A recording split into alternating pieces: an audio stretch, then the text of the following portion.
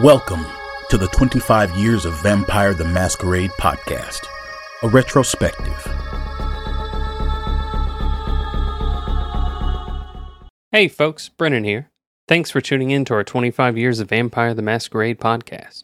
If you want to reach out or follow us, we're on Facebook and YouTube as 25 Years of Vampire the Masquerade, Twitter, Instagram, and Twitch as 25 Years of VTM, and on our website at 25yearsofvtm.com. Support us on Patreon at patreon.com/25 Years of Vampire the Masquerade. Thanks for listening and enjoy the show. Hello, everybody known. We are back.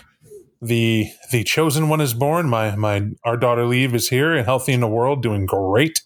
Thank you for the outpour from everybody keeping up with us and our weird baby hyper pride that we have going on that doesn't go away, by the way. For instance, I'm happy she puked on me today. I was actually really thrilled because she looked like she was very relieved, and you just get up and wash your hands and change your shirt. I mean, it's that simple. A miracle childbirth. It's really a sweet and awesome thing. And I know it's always awkward. I was on the other side too when you didn't have a kid and you were like, oh, dear God, another one joined the cult. That's what it's always like. Yeah, it is like that. Like, I'll be the one to tell you right now that it changes you. It's that simple. Some call it maturity. Some call it just life moving forward. I'll tell you what it is. As a human being in the world, you are geared for procreation in some variety, whether it's a favorite pet that you choose to raise like your own because you're not having kids or what have you. These maternal and paternal instincts take over. And when they do, man, and when you have a real human being, let me tell you, you say you're prepared, you read and watch and research and talk to everybody. You're not ready for the culture. You're not ready for everybody with a kid to come tell you how to take care of your kid. You're not ready for your friends who are single to like look at you like you caught the bug. Right? Or to come, you're like, can we come and pet the child? Like, pet? No, you can come and hold my daughter though. Like, what the hell's wrong with you? You know, you get that mentality. All that stuff happened, but it's a wonderful blessing, the whole experience, and that's what it is. So, but enough about that. You're here to talk about Requiem, Dance Macabre, or Macabre if you prefer. Dance of the Dead is what it means, man. And of course, I'm joined here by my man Mike. How you doing, Mike? What's up? I'm good. I mean, he's been chuckling. I know you've been hearing that, but I want to say it's a joy. I know DJ will come stumbling in here at some point, hopefully. But traffic in New York is ever a pain in the ass, so some things never change.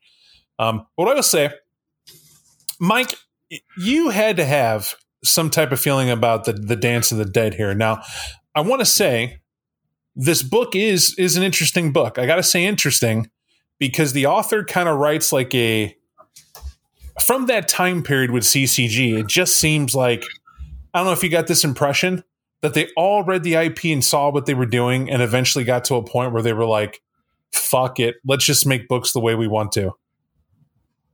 Yeah, well, and Achilles got a foreword in there, and it basically says that. Like, it's not super clear on what's going on with the company, but it's totally like, we're tired of doing this thing we've been doing.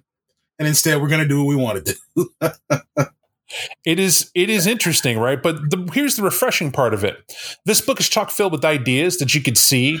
Most likely, they would have turned into something in that moment.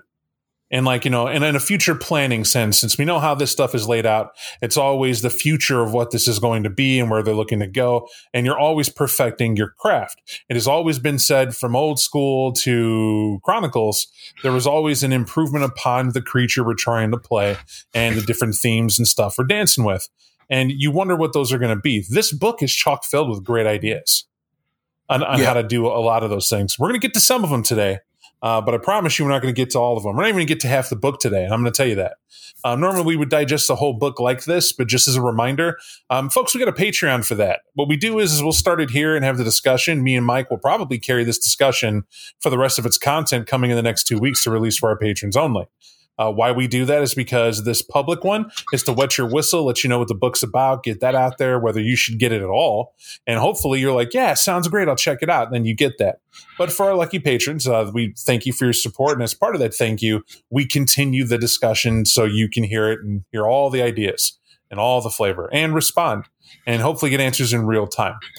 So that said, Mike, I want to turn this over to you. Since we know this book is basically just ideas of how to do Requiem differently. And that's what it is, straight up. You said right before we hit record here that you felt some type of way about it. What did you mean? So this is another one of those mind blown books for me, right?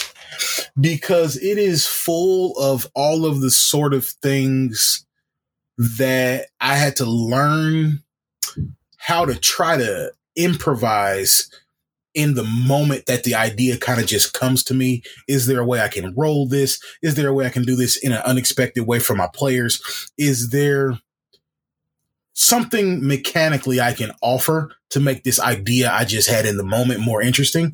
This book is 200 plus pages of that, right? It's just full of, it's like reading somebody's dream journal. You know what I'm trying to say? It's some. Go ahead. I think I know what you're trying to say, but please finish your thought.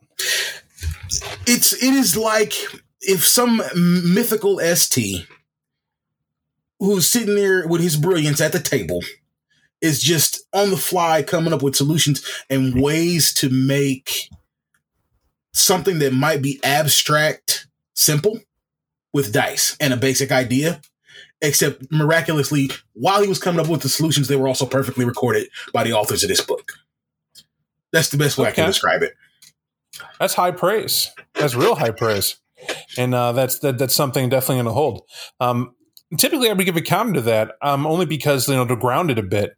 When I saw the beginning of this book, I did have a perception where I was like, I already know this. When it comes to it, when they start talking about the different ways to do Requiem, you're like, this isn't new. And I don't know why it's here. However, I had to back it up a lot of steps. And I said, hey, man, you've been doing 25 years of Vampire Masquerade for a couple of years, man. You've been reviewing all this stuff. And plus STing on top of it with players and been involved in all that. So what's going to be new to you? However, if somebody's new to the genre, well, yeah, if you haven't seen it or heard it, it's going to be new to you. But what do you do with that new? And how do you articulate it is the way I do it. And that's what I would say, was that the ideas here were articulated better. But there's a reason for that. Not only were some of the creators here tapped for it, you also had people who worked as a team for a while and worked well to edit and go over it and streamline those thoughts. Because I'm agreeing with you. I think a lot of this was sit in a room and spitball and enjoy some snacks, and we're going to spend all day getting paid on the clock to figure out a way to make this book. But it was a book that they didn't have to research in depth because they knew the material they put out.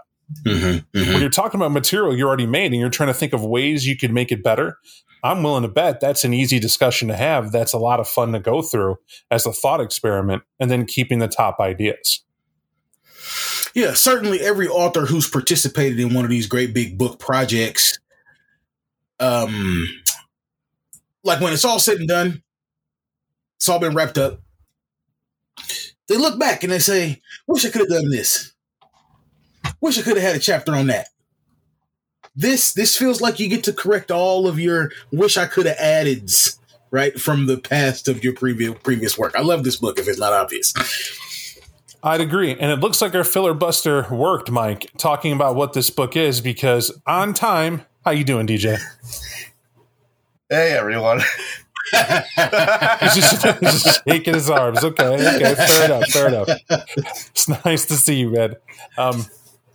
Hey, I want to say off the bat, I'm sorry. I know getting through traffic in New York's a pain. It's just, I have whip cracking in the best of ways when, baby need to sleep with daddy. I could hear her. You got it. Mom's doing her best. So I'm like, let's record as we can. So I appreciate you getting out here a little early, man. Thank you. Of course. But where we got to, we didn't leave you behind. We were talking about what this book is, the Dance of the Dead here, Dance Macabre, or Macabre, as I called it.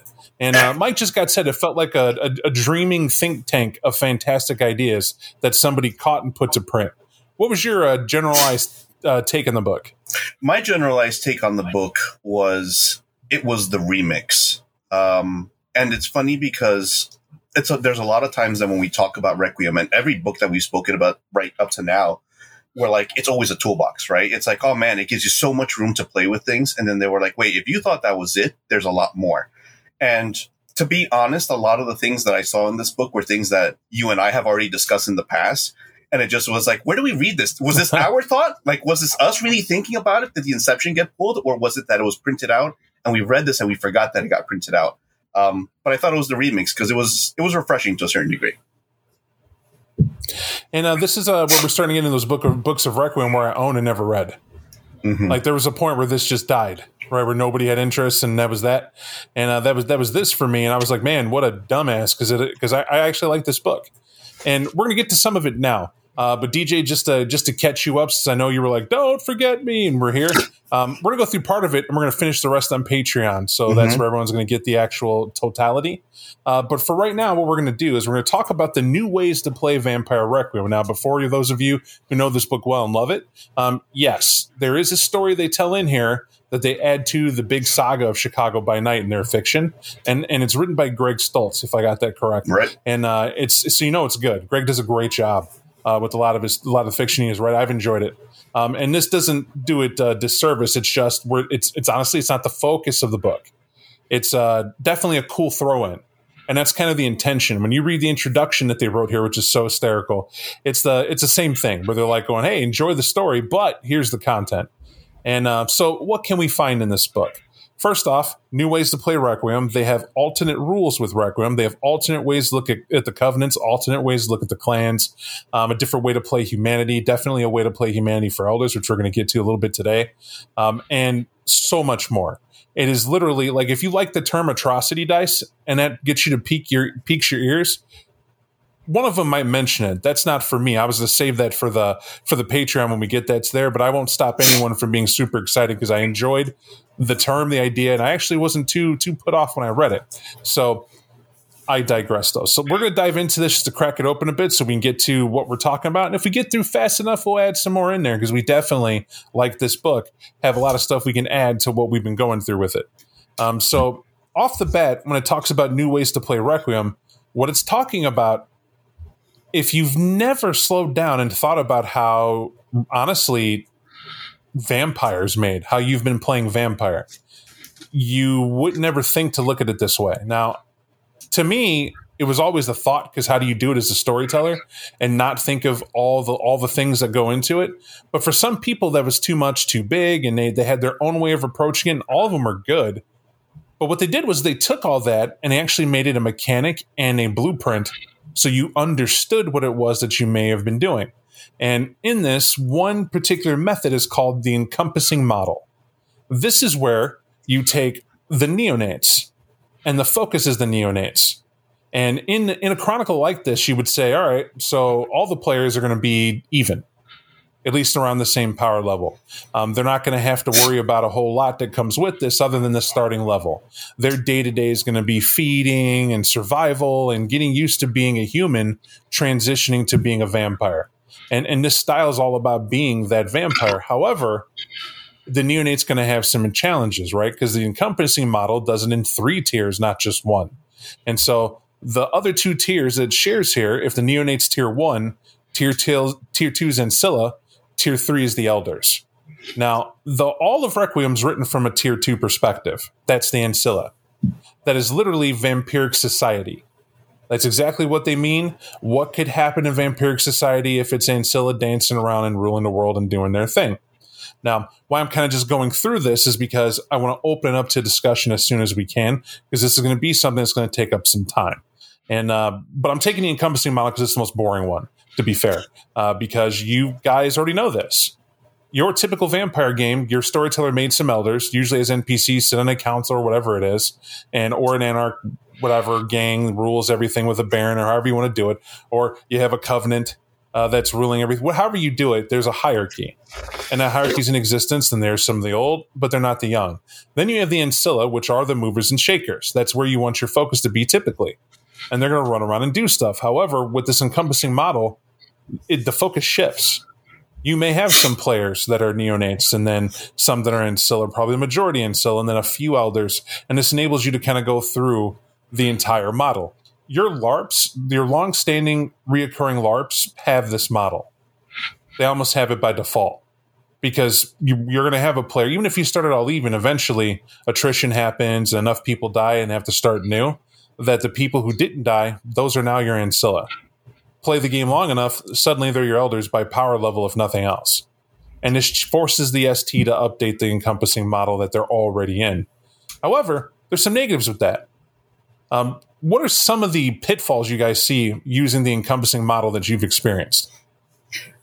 Some of the negatives that I've seen on my particular end using the encompassing model is it's like herding kittens, to be quite honest, because your players will always want to move outside of the box, right? Even as neonates, we'll even use the neonate model. And to be honest, to kind of give you some more scope on it, this book mentions that you start off as an Ancilla, or at least the Ancilla model is what the book was kind of written as. But in all reality, and up to including myself, I always put myself in the neonate model, right? And the reason why I say that is because most of the time you're trying to introduce new players into the game. You're not really playing too often with vets, or at least in my experience.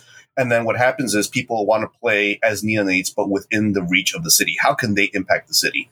Whereas in this book, it tells you you'll want to scale back. And if you really want to play the neonate model, then you're really playing your day-to-day. Maybe it's telling you to focus in, but let's also be honest. A lot of us just want to punch outside of our weight and say we want to take on that big, great elder, even though we're neonates. We'll get more into that there, because the encompassing model, it does point out the neonate tier where that is. Mm-hmm. But there's the next model I think is more what I'm going to tell you what they said to make sense of it, because I took that take and it took me about 2 times to go through it before I went, I see what they're saying. Mm-hmm. Because they're similar, right? But there is a point in perspective of divide. What about you, Mike? Did you have a similar experience with the encompassing model? Yeah, very, very similar to DJ. And in my experience, it hasn't always been something large in scale, right? It's not always a coterie that gets together and they think they can tackle something that they just can't. It might be an individual who just gains access to some mentor or spends their XP on some discipline or encounters some NPC that they want to develop a relationship with or that they push their luck with, and they don't realize they're punching so far above their weight that I'm going to have to give them more than they want to deal with that new experience, right? And so when your tiers start bleeding into one another, there's always an interesting little dance you have to play to keep it fun.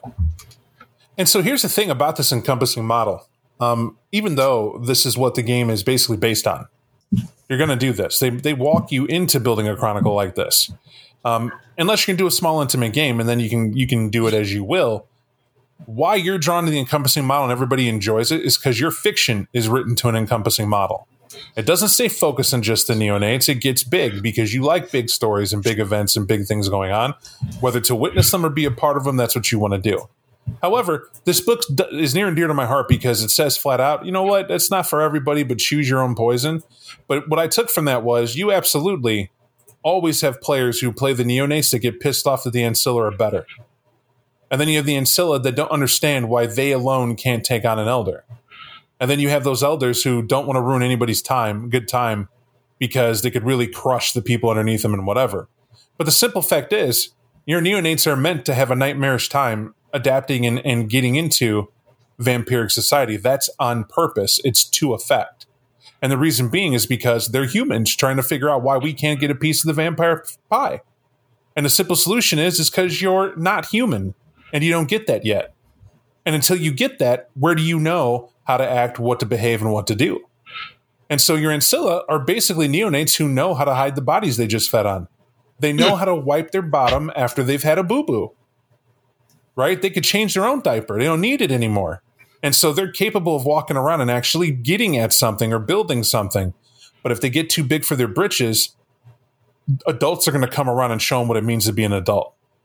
If you're going to stand up and swing on somebody, you better be prepared to reap the whirlwind, is what that is. And if the analogies are too much and you're listening to it, basically what it says, if you think the old adage, and I love this, if you are embraced, you are never going to be able to take on your sire. That is written fiction bullshit. A story has to be written to where you can get one over on your sire. Otherwise, it will never happen. Not in a mechanic sense. It doesn't even make sense. Your sire's been around for how long? So unless they're just exactly a year old and someone screwed up and told them how to embrace, odds are you're not on an even keel. They're stronger, they're faster, they're more predatory. They know more tricks than you. It's that simple. In order for you to get that sire, it has to be a truly dynamic reason and story, and by no means is it easy. And it's going to take you much to do so, but that's for eternity. I don't care if you go from a neonate to an ancilla. That means your sire is at least an elder. But what if your sire started in an elder and you're still climbing, right? That's a frightening prospect. This whole society is built on you serving. That's what it comes down to. And there's no choice. But there is a reason for that. And the reason is very simple. It is all about the ego and the id. It is your instinct and your ability to conform in a new environment, new society. We as human beings, that's how we operate. We need to know where our place is and how to fit in. So when you look at this encompassing model, does that not naturally fit with what we know in the real world? Mm-hmm. If I'm just starting off in a career sense and I get from home, odds are my first apartment is a shitty apartment, but it's mine. I turned the lights on. I got AC. I shopped a week's worth of groceries, and man, was that not cheap. But you know what? At least it's mine. I got a mattress on the floor, and hopefully I got to bring my entertainment system, and that thing's at least doing something for me, and that's it. But that's all you start with. It takes a while for you to get under your feet and understand your opportunities and move up to that ancilla doing well level where now I got couches and furniture and whatnot, and I have someone moved in with me, and I'm figuring out the social strata of life and all that other nonsense. And then one day you're an elder. You're more than in a job. You're running a shop, and you have degrees, and you have lots of money and a house you bought. You get the idea. So that's why this encompassing model sings to you. But to jump off of that, because I definitely know we've hit all points on that because that's by design. We go to the exclusive concept method. And what this is one tier only. It is all that exists in the game. And this is unique. And this is what I was saying to you, DJ, and I'm going to set you up for this too to get back at it if you'd like to rebuttal here.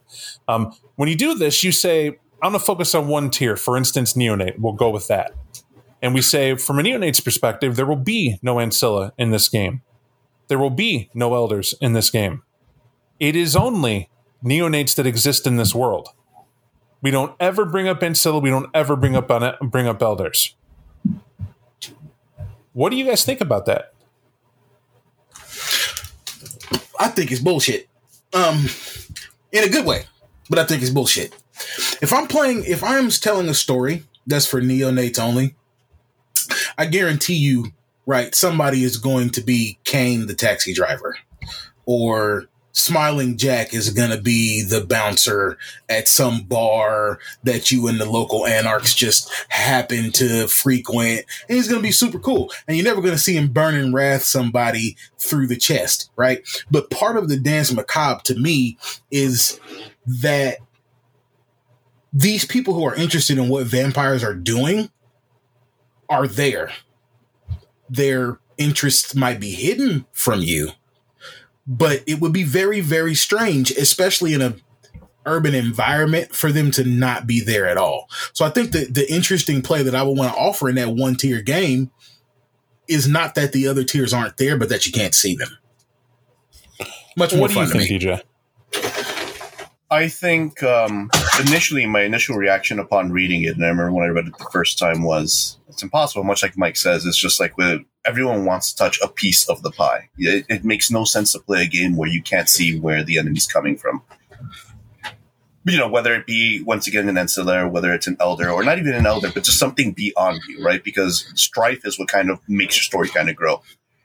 But in retrospect, being older and with V5 coming out and noticing what they did with how neonates take front and center, you say to yourself now, or at least I said to myself now, how, it's not impossible to run a game like this, because this is the game that you were trying to run in the first place to put a focus on it. You just didn't put the spotlight on them. You were too busy just putting the spotlight on the world, right? So now looking upon it as well, if I was to run using this kind of model, it gives me a better focus. And once again, this is me reflecting upon stuff that I read, right? Because it obviously changes, but I see where I could reflect more on the focus within that one tier itself, rather than trying to encompass the world and then just make the players a slice of life in it. So if I tell you the attributes of this, just to let everybody know, because I jotted some down because I think it's worth noting. With no elders and no ancilla, there's freedom for you to be the vampire you intended. The concept of the human being embrace is now playable. Where normally it's like hurry up and adjust and keep up and get along because one of the players is going to be more competent at it than you, moving up the hierarchy, and there's almost a competition there with what goes on because you want to hurry up and be an Ancilla, but you are ignoring the vampire experience by doing so. I want you to think about a game where you started playing and the storyteller was describing to you your first frenzy. Can you remember those moments? What it was like to roll dice, to be educated through how you would stalk your prey and find them, and what it meant to do so, and having a method, and were you going to seduce them away from everyone, or did you just grab someone and stuff them in a car, and then I'm going to eat you in a second, and drive away and dominate, sit still, and wait to be ate, or whatever you did. Your vampiric method, you had to grow naturally, and what always happened? Somewhere during that encounter, you frenzy. It was inevitable. It's geared for that because the neonate doesn't understand.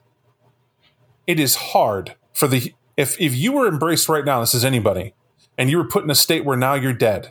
You just know you're dead. You don't think of yourself as a monster. That's ridiculous. Oh, I feel these urges. Of course you do, but your first response is not to go, okay, well, now I'm this thing. Now I guess I'm a monster now, and I better get used to my shtick. What else can I do? Let's figure it out. Bullshit. Being a neonate's about the emotional experience. There's the shock that you can't hear your heartbeat or you don't breathe anymore. There's the fact that your limbs don't hurt anymore for being in a certain position for too long. How about your thoughts don't race anymore? There's no chemical reaction to get them to dance anywhere. You think, therefore you are, becomes a thing. How is it sharper and clearer, but yet this gnawing sensation in your gut tells you you're hungry, but you don't know for what yet? And you go to your fridge, look at your favorite food you didn't finish, and you're no interest in it, and it's even repulsive, and the sense is off and everything else. But when your roommate comes walking in the room and says, hey, man, we ready to go to that movie? And you smell him or her, suddenly, oh, man, you get your hunger's peaked? What do you think? You jumped and ate him? No, you fucking left. It's time for a doctor's appointment. I love players who do that. I'm calling my doctor. Like, I need a checkup. I don't know what the hell's going on. What happened? I don't know. I had some wild dream about some lady of my dreams coming home with me from the bar last night. I can't remember. And now I don't know, man. Like, it's weird. I can't get my pulse. This thing reads that. I have a room temperature, and it's well below 98.6, man. It was 62 out today. Tonight, it's about 55. I mean, it's weird, but that's my temp. And the doctor hangs up the phone. Right, but why would he hang up the phone? That's weird, right? Or worse, tells you to come on in because he doesn't believe you. I'll see you in the morning, Bob. We'll figure it out. But you get the idea. That experience, that whole roller coaster, the day to day, the moment to moment, is to instill the feelings, to get you to role play the emotions of that transition and acceptance of what you are. That's the whole point. It has a very Vampire Diaries feel, in my opinion. Like, you can almost see that the WB wrote the script for this game, for what happens, because there's no big, evil, bad vampire coming in to ruin your time, because it's not about that. And a way to help you look at it, because I thought about it too, and I said, to be honest, do you think the Ancilla give a shit about some neonate trying to adapt? We all do it. They're not going to notice you until you can swim. Until then, you're just another guppy moving around doing whatever. Some elder didn't take care of you right, but nowhere did it say that you playing in a neonate game, you couldn't take the advantages that say you were set up by your sire to do well. What this is saying is that your sire doesn't intervene with your process. That it is just you, just like every other player. This also adds the fact that not just this alone, we're also doing a thing where you're going to be moving forward and encountering other vampires that are also neonates, but they might be with a clique that got their shit together, but think differently than you. Imagine being a clique from the city running into the Gangrel that are between point A and point B, and they're going to fleece you down for whatever you got. But out of game, they're just like you. They're no more powered than you are. But the different emotional experience is there. They've been through hell. They have. As Gangrel, they've given in instincts probably. They just don't use them as sharply, or they don't care about their human side being that, and they're just to the violent aspects. Black and white, give me what you got, because that's all they can hold on to for right now. And what are you going to do? That stuff makes a neonate focus almost worth playing and going through there to save that, in my opinion.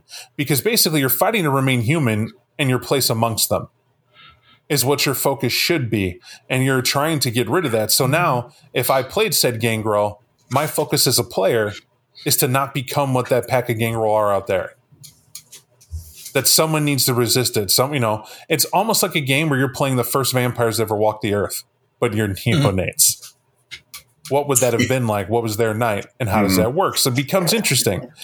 That's just playing neonates itself. I could definitely see the tier doing that. The Ancilla, I'm going to do everybody a favor. You already know this. You play this. The focus of Ancilla, very rare for a storyteller to use an elder to come in and ruin your night, because they know that's what it does. Ultimately, in your story, the focus is typically on the Ancilla in their night society. Rinse and repeat. But what are they looking to do? Well, it's predator and prey dynamics. It's a hierarchy that you now have to learn as a player exist for the people of this age bracket and how to get along. It's a new social norm. And you're not human at all anymore. In fact, I like how the book says, you're somebody who was aware you used to be human, but you are definitely a monster now. And you just wear human as a skin. That's it. You pretend at it. However, sometimes you pretend so good that gets you into trouble all its own. And that's kind of the fun of being an Ancilla. However, we're not going to exhaust that. We're not going to exhaust talking about it, because what I want to talk about, and I jumped right to the quick here and highlighted it because I think it's worth it. How badass do you guys think Blood Tier, Taste of Family, and Blood Sympathy rules are to be focused on in a chronicle? Well, I think they are for the people who came for that sort of feeling. Like, okay, so something close to the front of my mind right now when you were talking about the neonates, and there's a point in the text where like they get to the little rules modifications you can make when you're playing at that tier of the game. Neonates can spend a little bit of extra time in the sunlight, stuff like that. I think that Blood Sympathy is for somebody who came to my table seeking a deep emotional connection between themselves and NPCs and or other members of their coterie. Right? So fun, yes, but for a particular type of game, I think it's what I'm driving at. I don't think I get what you're driving at, other than it seems like you have a dislike of it. No. I don't have a dislike of it. It seems specialized is what I think I'm trying to say. Like, I don't think everybody I'm going to play with or everybody I'm going to try to storytell for is going to care. Does that make more sense? They don't care because the ST doesn't care. I'm going to say that right now. You wound me. Well, I'm being honest. The reason why people don't care, it shocks me that a lot of people play Requiem, and I know we went over it. We talked about it, exactly what a blood tie is, exactly in fact, we'll do it again. We'll do it again real quick. What a blood tie is that if you are 2 gens, I believe it's by 2 gens, within 2 of a particular vampire, whether it's your grandsire, your grandchild, or however that works out, within 2, you're able to affect them with your powers easier. That's what it is. It's the strength of the blood. But it doesn't end there. It's also a thing where Taste of Family is where you can taste the blood of another vampire and actually discern what clan, if they're part of your lineage, things like that. And that's a cool effect. And then Blood Sympathy is even more interesting. That's where someone in your lineage can be in dire trouble, or throes of passion or anger. And depending on how close you are to them, you can sense those very emotions. I can't think I'm the only person that thinks that shit is awesome. No, I think the exact same way too, because in Requiem, we've also stated this before, and we'll probably stumble across this a little bit later in the cast, not during our Patreon, but your cities are so isolated to begin with, right? Which is one of the reasons why I like Requiem, is because you are in that quote unquote gilded cage, because no vampire ever wants to strike out. So knowing that, and, playing through a couple of games where we have the sympathy, there's no possible way your sire doesn't care about you, right? Because of that sympathy itself, they know when you're in trouble and when you're not. And even if you don't think your sire cares about you, they might. And even though you don't think you care about your sire either, when something bad happens, you can't help but get that call. And then now it creates a story element, right? Do you care or do you not care? Because if your sire's in trouble and you chose not to care, it's not like any other vampire doesn't feel this either. Right? If you spread it to them, it's like, oh, my sire's in trouble. You're not going to do anything about this, or vice versa. And I think it makes it more romanticized because you get to feel that much more, because it gives you more of a reason to interact with someone you normally wouldn't, And it only goes to show you're not that far away from your maker unless you are. And even when you are, you're never that far away because blood is everything. And it should. And so what it does is it highlights the fact that your blood means something. Your blood means something. Who made you mean something? Your lineage means something. And because of that, and you're tied to it, you feel a part of something. So you never feel like you're just alone on your own island and nobody will help you and no one has interest. And I'm overwhelmed as a player and I don't think there's anything I can do or anyone I can go to or any help I can ask for or help anyone or whatever the case may be. It gives you that personalization that is just missing. Now, that's always been in Requiem, but in an Ancilla tiered game where it's about vampiric society, this is enhanced. And how this plays out, and particularly I really like blood sympathy, is if you were in some social court talking to the wrong people, to me, I think it's great that you would feel an impulse of somebody being very angry with what you're about to do or who you're by, and you don't know why, because they were poor at concealing how they felt to see you with someone, and now you are trying to zone in on it and figure out what that feeling is, almost on a predatory level. And you know, I've heard complaints, folks be like, "Oh man, we're not psychics," but aren't you? I mean, no offense, you're a supernatural entity that's a monster that is intimate with your prey. It only makes sense that the blood, when you get in and play with it, it does so much more than just sustain you. And indeed it does. It goes beyond the disciplines. And it goes beyond healing. You know what I mean? There's other things. So if you can believe in the magnificent, this is small potatoes. This is icing on the cake that just adds depth to the roleplay you could do.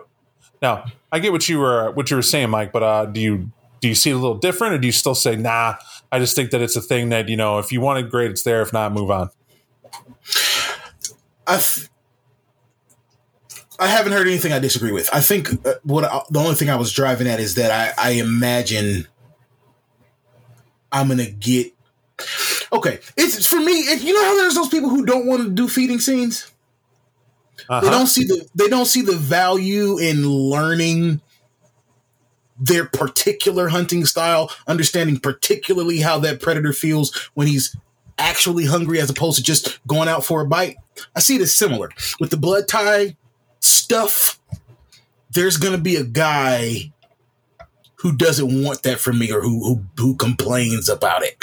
So I can see and appreciate the bridge that it should create. It feels like the sort of thing I pull out for the person who wants that relationship. So I'm explaining to you when a person doesn't want to do a feeding scene, but they, you know, whatever. I know how to feed. Don't take me through it. Immediately what I do is I go, that's great. Well, then what is your character's feeding method so we can roll that dice up? Because either way, we're getting a result of your feeding. Whether we're talking you through the scene or we're doing a scene or you're rolling dice to see your result, that's what you have to do. And they can groan all they want to, but it's called Vampire the Requiem. We are vampires? Vampire. Yes. I've never heard someone say, I don't want to do a feeding scene. I've heard someone say, I don't want to do a feeding scene with Bob. Right? I've heard that because, and here's why. Bob doesn't skip a thing. If you put down there, I have my characters, I exclude this, or I'm repelled by crosses, or water screws me up. What do you think I'm putting in the scene? That's exactly what you're going to get. Yeah. I'm doing everything to make it exactly what it is, whether comical or otherwise, to give you a chance to overcome what you said your character has to face every night. Why? You asked for it. That's why you put it on your sheet, because it had interest to you and you wanted to role play those things. And I'm not saying I do it every time, but definitely for the first scene, the first time we do it, oh yeah, let's explore it a little bit. Let's see how you figure out how to deal with it. And you do it with that player. And if the player goes, nah, man, I don't play this for that, then you look at them and go, good, then play elsewhere. Right. And you're perfectly settled, because no offense, it's a waste of your time. If somebody comes to you to sit down, I just want to roll dice and crush it. Yeah, it's called D&D. You can play with the other 13-year-olds at the table over there. That's what it's there for. Now, I've heard D&D played where people got into it, and you needed to bring a story. You can just sit at the table. You had to hear why they were adventuring and what the big adventure they were on, and sit down to play that character. And you're going to play a character. You're bringing something to add to their fun. You're not just going to sit there and soak up XP and get a magic item, you jackass. No one's going to let you do that. So you got, kind of got to earn your way. And Vampire is the same standard. Have that standard at your table that your time's not there to flippantly let somebody else waste. That's what I'm saying. And and that's not being too critical. That's literally saying, know what you're playing. There's video games where you could do less, Go play Blood Hunt. It sounds like you'd enjoy that very much, man. Hey, team deathmatch is in. I took my complaint off the table. It's no longer 5 minutes to get in a match. We played a whole match and you can kick my ass, but at least I get to respawn and try again. We're good to go. But I digress. Looking at it from that perspective, Mike, that's what I say to the people who don't feed. To the people who don't want blood ties and all that added in, it's how you add it in. Like, I would never tell somebody you feel this family tie to someone. And what that means is roll your perception, blood potency, and aspects to see how strongly you feel it. I am Robot ST. This is how I do this. No. But it's different if you're in the thick of combat and you're beating the shit out of this cop who was giving you lip when he pulled you over. And for some reason, this cop's taking an inordinate amount of damage, but you don't care. You're a Deva, and in front of the girl that you seduced into your car, he's trying to bully you. So now you're beating his ass and you're in front of a traffic light and you just feel this impulse of utter contempt. And you don't know what the hell that is. And so suddenly you stop for a brief moment and a storyteller tells you, it's your option if you wish to try to, feel this out. It doesn't take any time and really it's just a thought. And then you make your roll and the ST goes, well, no matter what it is, you feel this impulse strongly coming from the rooftop on top of that building, but you got to deal with this cop in this situation before you move on. How do you do it? Shit. I just leave my car and everything. Why? That might be a reaction. There is an elder or something that is older than you that is able to project its emotions through there, or not even project. You detected it out of a sense of danger. Your beast knows I came from this source or something closer to it that I now can feel I've displeased it somehow. Now, I'm not looking to sycophantly run up to it and go, oh, what did I do wrong? But I am looking to avoid an ass whooping. Right. Whatever it was. It warrants me going to see what's going on. And then this invites a dramatic occurrence to happen. And that's the only reason ST would do it. And also, you reserve the right to turn it off or turn it on. It should be used to dramatic effect. That's what those three things are for. That's all I'm saying. It's something that I think is very much worthy of highlighting on here, because if you're looking for that vampiric influence, that's exactly what those things are. The hold that someone has over you. It's pretty simple. I apologize. Co-signed. Got it. So the last, but definitely not least, we're looking at is the Elder. The Elder is a very terrifying game to want to play. It's straight up about vampiric influence, but not like you think. So if the other stuff was, what do we have? We have you were a human, realizing you're a monster. Well, now you're the monster, and that was Neonate. And then as an Ancilla, you're the monster realizing you're an actual vampire. And how do you fit into the society with your other, because a monster thinks they're solitary always. Or it's just us it happened to. But then when you realize you're a vampire and I belong to a society and there's a hierarchy, oh shit, that's the deep end. You got to figure out how to do that as that Ancilla. Well, an elder is you're just completely a monster. So you're a vampire, absolutely, with no humanity whatsoever sometimes. Or barely anything left to resemble it. What does that mean? What did you guys think of that style play? Because considering, remember, just a reminder, in a tier 3 Elder, you don't deal with the Neonates and the Ancilla. So I think that style of play is especially inviting. What is the word for that? Like escapism, form of entertainment. I don't think most people in their life know what it's like to reach the pinnacle of something, and 1, be unsatisfied by it, 2, be unburdened, and 3, have to figure out what to do now that you have all the things that you thought you would never get. Right. So that style of play for me, it raises a real interesting, the real life question that you get to explore in game. What would you do if you weren't afraid? What would you do if the issue wasn't resources? I don't know. It's super tempting, enticing for me to play at that level. There were 2 themes that were introduced here that I found very key, that intrigued me the most. The first theme was, it literally just says, fuck local, right? And that's because, as we've spoken to you before, the city is everything until it's not. Because there's only so much space in between here and there that you'll be able to use. And in this particular case, you have your elders who have now made it to such a tier that they have to start looking elsewhere. And I like the fact that it goes well, humanity is mobile. I don't necessarily have to be, but it doesn't mean I can't play the game where I start pushing forth my influence elsewhere to at least set up my power base. Because your influence is going to be more than the city because there's only so many shared resources. So I thought that one was pretty cool. The next one that I thought was really interesting, and I think that players try getting into this mindset, but they're just not at that power level to match it, which is the individual is key. The individual is king. My apologies. Where we talk about when originally we create our groups, we do so as a coterie because we're all banding together to be able to get to a common goal. But as you get to this elder level, it's not that they don't hang out, but the reasons for them hanging out are differently. Now it's pretty much not even like-minded individuals as much as it is individuals who just have something to talk about, getting together and seeing whether or not they could play a game for one night, maybe two, if they want to. I like that. Those two parts of the theme regarding elders are what kind of drew my attention towards it. When I thought about it, the mistake of an elder game is to get together and believe it's all going to be draconian influence of institutions as puppeteer. That you're going to all sit around and basically play Ancilla with real power and still have that much humanity to do what you can and think of what you're going to do next.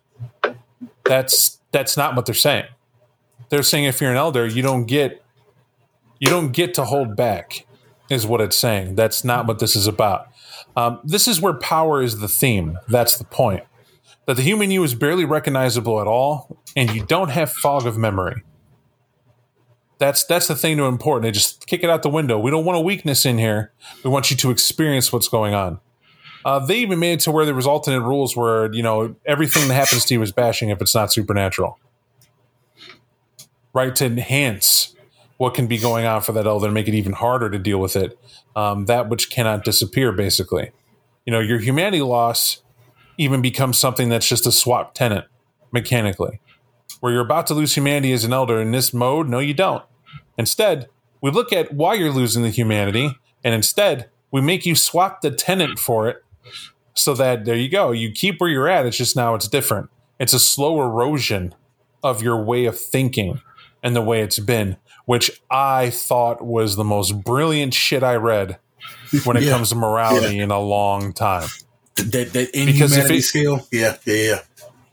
It makes sense. It says, here you go. You want to be the sawed-off psycho. Well, you don't get to play the sawed-off psycho when it's convenient, that it's a hair trigger. Now I'm going to remind you that the last time you encountered cops, you said, hey, ACAB, they're just humans.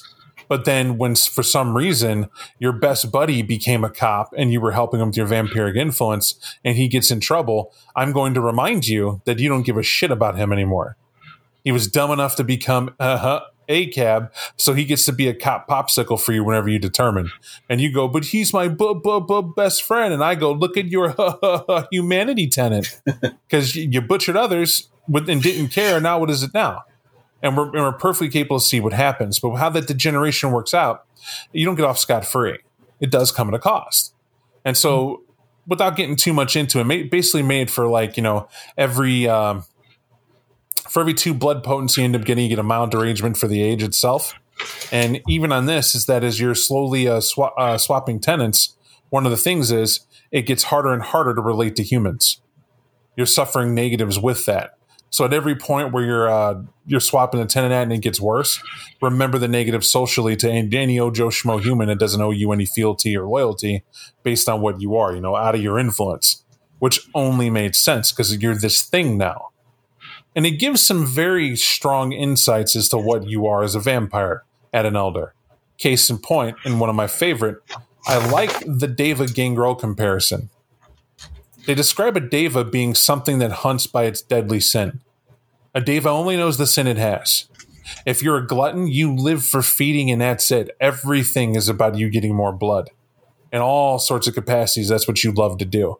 And you just drain and try and eat and rare things and all that. But that's your pleasure, is the blood itself. And that's basically the core tenet of your character. Anything else outside of that Deva could honestly care less about. It's not something they waste their nights trying to wonder why and how. And the cool thing about that was, man, you're really seeing the instincts of the creature being the focus. And I literally mean creature. It's an alien mindset. How do I not care about, I don't know, what about the princedom? What about me getting a position and the hounds I hired and everything else? Secondary.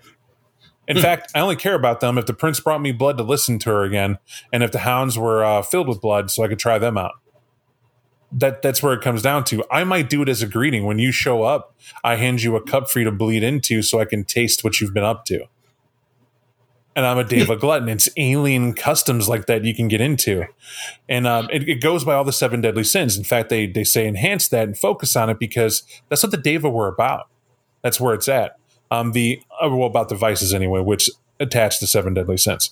The Gangrel were about straight up being, well, the quote they use is binary, and I think it fits very well. Everything is black and white. It's do it or don't do it. It's instinct. If I'm hungry, I eat, and nothing fucking else matters. And that's what they are. And so they give in to these impulses, and they're out in the woods doing their thing and give a shit about the fog of memory because they're doing them a favor. With no fog of memory, no problems. If I don't remember who I am, I could focus on being what I am now, and that is a monster. And I'm good to go. And that's the Gangrel Elder mindset that can pack together and be something very dangerous. But then they add that brilliant throw in where they go, if it sounds like there's no real difference between the Deva and the Gangrel, you're kind of right, except for this one. The Deva play on human vices as an elder. They blend in and they completely control the humans to basically be demons and devils to them. Through the vices, that's what they become as an elder. That's the end game for them. Whereas the Gangrel, they do that, but to the animal side of what they are. They just haunt these areas, but they're very similar in the way they do it. And then I like how they go, just a thought. Why don't you blend a crew of Deva and Gangrel elders and see what you get? I bet you get a group of Gangrel that stalk the city with their Deva friends, black and white, instinctual, with Deva who are getting down with that mentality because it seems cool. It's definitely a fun way to do it. Or the Gangrel who go, screw that, let that human go and see how far he gets. And the Deva go, oh, I love where this is going. And they're going into the woods. Yeah, I finally get to tap into my wild side. And the Gangrel are like, now that's what I'm fucking talking about. And there's play here. What's that saying? Clan is almost siblings. We get what you're about to such a level that when you get past the society and what we are, and oh my God, we're not human anymore, and you are just the creature you were meant to be, man, they get along pretty good. And that's a terrifying prospect in a game. I enjoyed that a lot. I enjoyed looking at that as an elder game. But the other fun thing is that this book doesn't stop there. I didn't just think of Gangrel and Deva in that. They go in depth. They tell you exactly what the elder mindset of a Deva and a Gangrel will be. Nosferatu, Maquette. They also do a unique thing where they separate everybody by the clans they are to get you to rethink. It's a reapproach to the clans themselves. Did you guys agree with the reapproach? I did. And the reason why I did per tier is because the stereotype that's currently written, because in the core book, it gives you an idea of what it thinks you should be all encompassing. But once again, and this book tells you, it was done with an Ancilla in mind. But as you start getting away, it gives you more of the mindset of what would happen as driven by the beast. Much like you mentioned the same way with Deva, their vices just start taking more hold, and you'll start seeing where it starts to come in. I liked the presentation of it because it's not only with that, it's with the Covenants as well. But I definitely liked what they do with the clan, especially with the Mekket. The Mekket was pretty interesting, but that's because I think that's the oddest one out of the 5 that show up. Yeah, I was on the same page as DJ. It's one thing to read a core rule book and say, Gangrel tend to be park rangers and they like the taste of animal blood. It's another thing to shine the light of the clan through a prism and say, depending on how old you are or what covenant you're attached to, or, whatever your local circumstance is, whoever is in your coterie, here's how you might role play a Gangrel inside that frame. Super useful. Loved it. What I enjoyed with the read of the clan, it's what all of them should have been in the first place, and that's what I think the author was trying to say. That they call it alternate, but this is what it should have been in the first place. But that's not what sell books. That wouldn't sell the book, and you know that. I was looking at the Requiem 2e and looking at the clans and how they did it, and they're very succinct, and the artwork takes up most of the description space that they could have used to explain it, and that's the reason why they didn't go that method. They got to throw art there. They got to sell the book. They got to have it in there to where you're like, oh, I think I might want to play that. That seems hot. Look at that. Oh, how interesting. Egyptian symbol. Ooh, I wonder what that is about. And then you dive in and then, because you're not really reading. You're not really reading. That's why I hate sales. That's really the reason why I hate sales, is because it's all about, ooh, shiny, and then you realize you bought a lemon. And you got to go back to the drawing board at some point. What this book does is go, look, man, Bob, we got you. We knew that's how you would feel. And you were probably asking this question through every Requiem podcast. Where the fuck does it explain why they made the clan, and what sense would it make to play it? Can you just fucking explain that? Where is it? And they're like, it's right here, stupid. It's in this book. We couldn't put it in the books you want to, but we agree with you. It should have been there. Now, why? Is it that I didn't get it? No, it's not that I didn't get it. It's that whenever you have people who you're trying to get to play Requiem, what do they always say? I got four books that tell me about playing a Gangrel in Vampire the Masquerade. So why the hell do I need to play Requiem, since I know all about them in Vampire the Masquerade? So what's going to make me play? And you're like, well, if you read this cool book, they like the wild, and they're, they got claws, and they do an animal still. Man, it's the same shit they do. Yeah, you're right. I'm trying to put it in words. Man, it's different. You got to play the game to see the feel, to understand. No, I don't. Fuck. All right. Well, now, Dance the Dead here goes, why do you want to play a Gangrel in the first place? They throw it back at you as the player. Mm-hmm. Here's what they're about. Here's their origins. Here's a quote to give you an idea of who they are. Here's what their structure's like and what it would mean to play it from a physical, mental, or social aspect, and what you can go with. Here's the theme we had in mind when we made it, and here's the feel and some of the concepts you might go with a Gangrel. But ultimately, before you say yes, what is the reason you want to play this clan in the first place? And here's some ideas of why we think you might want to play it. Because if you're interested in the wild, animals, the hunt, the instinct, dominance games, getting away from society, being yourself in a world of power, letting go your humanity to ride the wild side, you might want to play Gangrel. And suddenly, everybody who's a fan of Requiem can look at Vampire Masquerade players and go, this is the book you need to read, then go check that shit out. Because you need to read about the clans before you shit all over it. It's that simple. Like, for instance, if you were me walking around going, the Maquette are just another Malkavian. Malkava Sombra. It's the same thing. You combined clans and did shit. Oh, no, they didn't. No, they fucking didn't. Now, there are diehard Maquette fans I ran into that didn't know how to articulate it, that got disgusted too soon, didn't take the patience, didn't have time for it. If you don't know, then you just shouldn't be playing it. Or stop being a mushmouth and slow down and realize that I'm not looking to play something crazy that can hide. Well, Maquette aren't crazy. They can hide, but they do get a little nutty because, well, their shadows play tricks on it. What are you talking about? You sound nutty right now describing it. Like, what do you get at? And then I get this book, and they're like, oh, the Maquette? Well, here's the thing. Let us tell you about a Maquette elder before anything else. A Maquette elder who sits around for centuries absorbing all this knowledge in their mind's eye, who is fighting the fact that they think they don't exist anymore. Because for some strange reason, they're in the habit of when they sit still, nobody knows they exist. And the world just goes around them. They've had entire spiders build webs around them when they sat to read one book. And they don't recall the last time they got up to go to bed. And they don't need to. Here they are, and here they sit. It's like they're invisible to reality. However, if anybody talks to them, it's an impossible feat, because this Maquette knows so much. Centuries are in their brain that when you talk to them, can you imagine, because this frightened me actually, of a Maquette NPC that's an elder that you go to ask about World War I, and it chuckles? I do mean it, because it's a fucking it. And it chuckles and it goes, did you know that the aspects of World War I, II, Vietnam, everything else are just small power plays that originated back when Alexander the Great conquered the known empires and really brought empires to the front stage? What are you talking about? Everything tactically that's been issued on the field since then has been basically a combination of cultures. There's been nothing original about the atrocity inflicted on the field.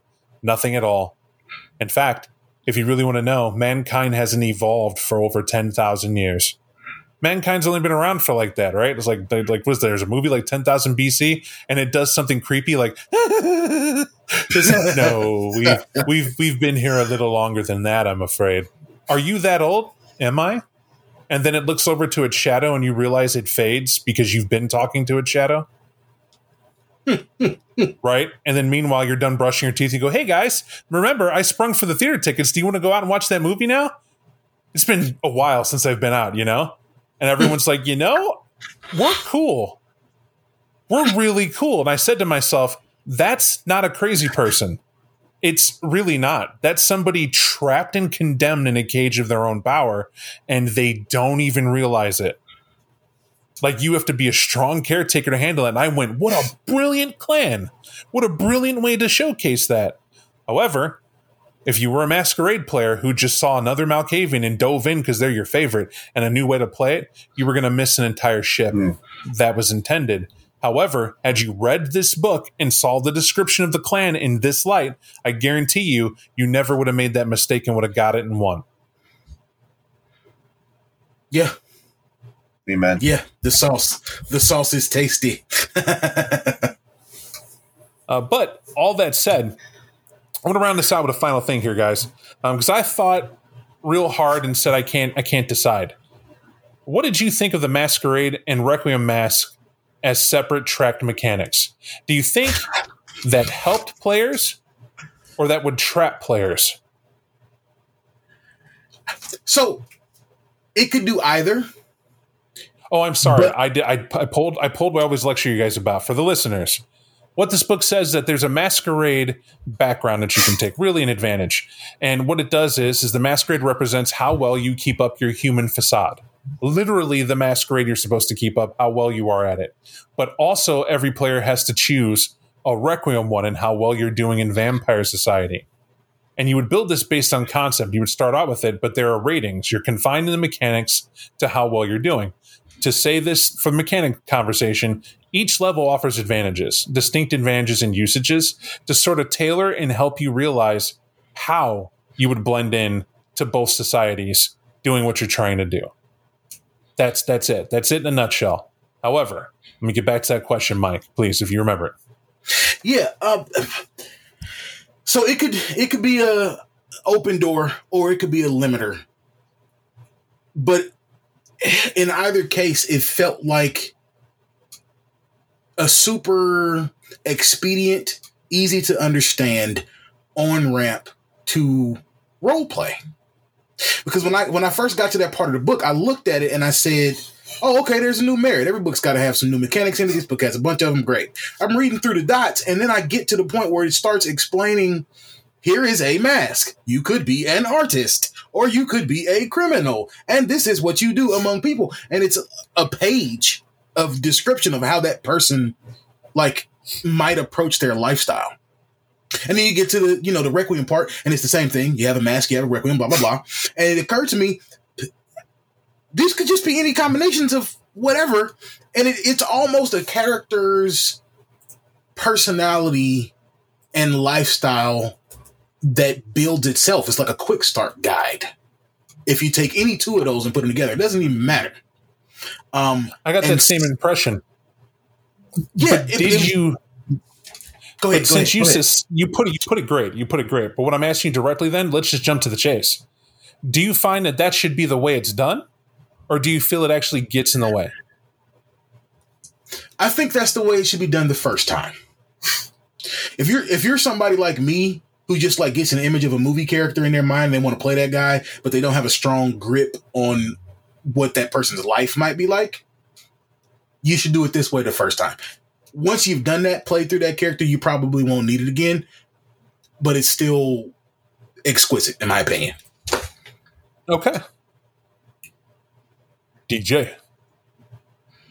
I think it was the sneaky brilliance of being able to use both the Masquerade and Requiem, because if we had this in Masquerade, as in V20, this would be such an easier way to get players to actually stick to their nature and demeanor. Right? It encourages you. It gives you the blueprint. There's no way you could deviate from it. It even gives you bonuses for the cane bro in you to incentivize you to act to that nature and demeanor, right? Because there's so many cool ones written in here. And it gives you, like, not only does it give you a concept for what it is that you want to play or that you would play, but you can match it to a Requiem or to a Masquerade. I thought it was a great tool. If only because it takes so much space in the book, I can imagine why they put it in there. And, some may see it as a crutch. I don't. I see it as a way to bolster your character anyway, and I just find it as a more creative way of adding more points to to balance your character out. I liked it a lot. And to me, like I said, if we had this instead of nature and demeanor in the past, you could only imagine how many people would have been like more, involved with acting it out instead of just saying, all right, name this, name this. Here's the thing. I think it's exhausting for a storyteller to use a tool like this. That's my problem. I think if you're doing so much work with a new crowd that you have to explain to them how an artist might live in life because they don't want to look it up, or they want to be a cop but they don't want to look it up, and you got to build this masquerade for them to see how they might live their life in that, and they don't want to put that much effort in, you got a lot more work than just worrying about how that person's going to act as a vampire. This becomes very hard to do. But when I thought about it, I said, but if you did a little work in advance, and you said, I'm going to run a game, and here's the 18 occupations of masquerade that I have available for you to choose. And since we only have 10 players, I want you guys to pick one, and then whoever picks one, that's not available to anybody else, and go through and pick that. But everybody starts at 1 on Requiem, because that's where everybody starts. Mm-hmm. It's that simple. Right, because or depending on the tiers you want to do, if you want to go that far. And I said to myself, okay, that could be useful, but this is still a lot more work. Now, me, I detest work. I'm just going to say that when it comes to vampire game, I feel there's so much material, books and stuff out that I have to research, put a game together, do the story, figure out how you click together, sit down with players, see what they want to play, talk with them, have them facilitate them talking together to figure out what they want to do, how they want to be, and how they want to act, and see if this is the game for them. In the final end, and then, okay, you agree to play, let's do it. Now I'm telling the story to boot, and I'm helping them tell their story, and I'm helping them play that character. Why am I going to add the half that is the player half? Right? And then this book goes, but you're not. All you got to do is put Masquerade 1 dot, and we did that work for you. And that's where I said it's brilliant. About that extended part you guys are talking about, where it's like, oh, well, here, pick your template, and blah, blah, blah. Shit. I'm more likely to hand out the blank template and tell them to fill it out. Right? Put your occupation, tell me what that does, and tell me what your networks are. Bob, I need help. I'm glad to help you every day. But what I'm not going to do is do this for you. That's for certain, because you're putting in an order to belong in the game, damn it. Let's figure this out. And that's me. But that's not taken away from anything that either one of you said. I see this as a very useful tool for somebody who's brand new. And my mom was always one of those ones who would occasionally go, what you doing with that D&D? What you do? What's Shadowrun? What's going on with Vampire? And she'd get curious and come over with that quizzical eye. She goes, oh, that's pretty cool. What's this do? Oh, I could have a lot of fun with that. And she would talk about that a little bit. Mom, you want to play? She goes, hell no. And she'd give that quizzical eye. But then she dove right into Anne Rice novels to talk to me all about that, to bond on that level, which told me, probably shy at acting. Just didn't feel comfortable about sitting down and, doing that thing, or didn't want to play with people like 20 years younger than her. But the point is, that's a hurdle for some people. And what this says to me is that if you get a player to sit down and realize that the parts they think they have to make up on their own, they don't, and there is a mechanic to help them through it if they need it, it's a great idea. And so to me, it's great it exists in this book. It's even better that they do get what I feel is pedantic, that's useful the first time, though. I get it. It's just, for me, I don't like to hold hands that much. I like to help out. You're new. Let's do it. I'll spend time with you as an ST in scene. But ultimately, we can rap about how you want to run things and how you want to be. But if you're new to everything, tell me up front, and I got all the time in the world for it. It's the same thing. We're back to communication.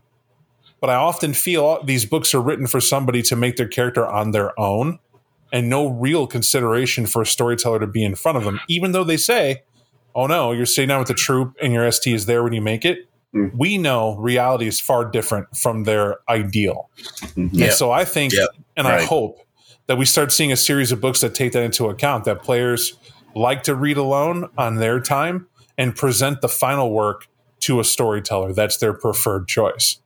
And I think we'll start getting traction when it comes to that.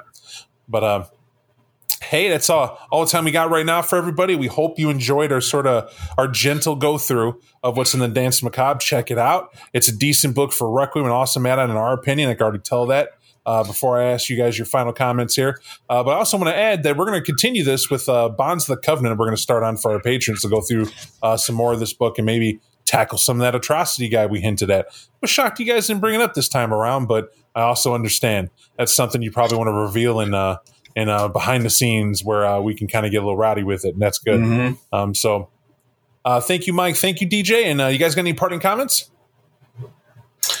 Nah, man, just what I said before. This is the crutch. It is the exquisite gold-plated crutch that I think every ST should have in their toolkit. Man, I don't view it as a crutch, but that's because we'll talk about it, but we'll also talk about it on Patreon more. But I definitely enjoyed this book for that reason. But we liked it so much, we're going to be talking about it later. So just stay tuned for it. I'm excited to continue deep with it. All right. Thanks, everybody. It's good to be back. Oh, by the way, thank you both for holding down the fort while I was, while me and Mo were busy with the baby, man. Thank you, guys. You got it, sir. Oh, yeah. No problem. Great time. We'll catch y'all later. Bye. Bye.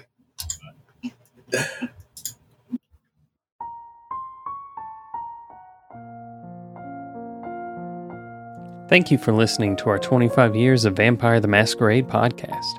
If you like what you heard and want to support us, please share it with others or leave a review. Thanks again, and we'll see you next time.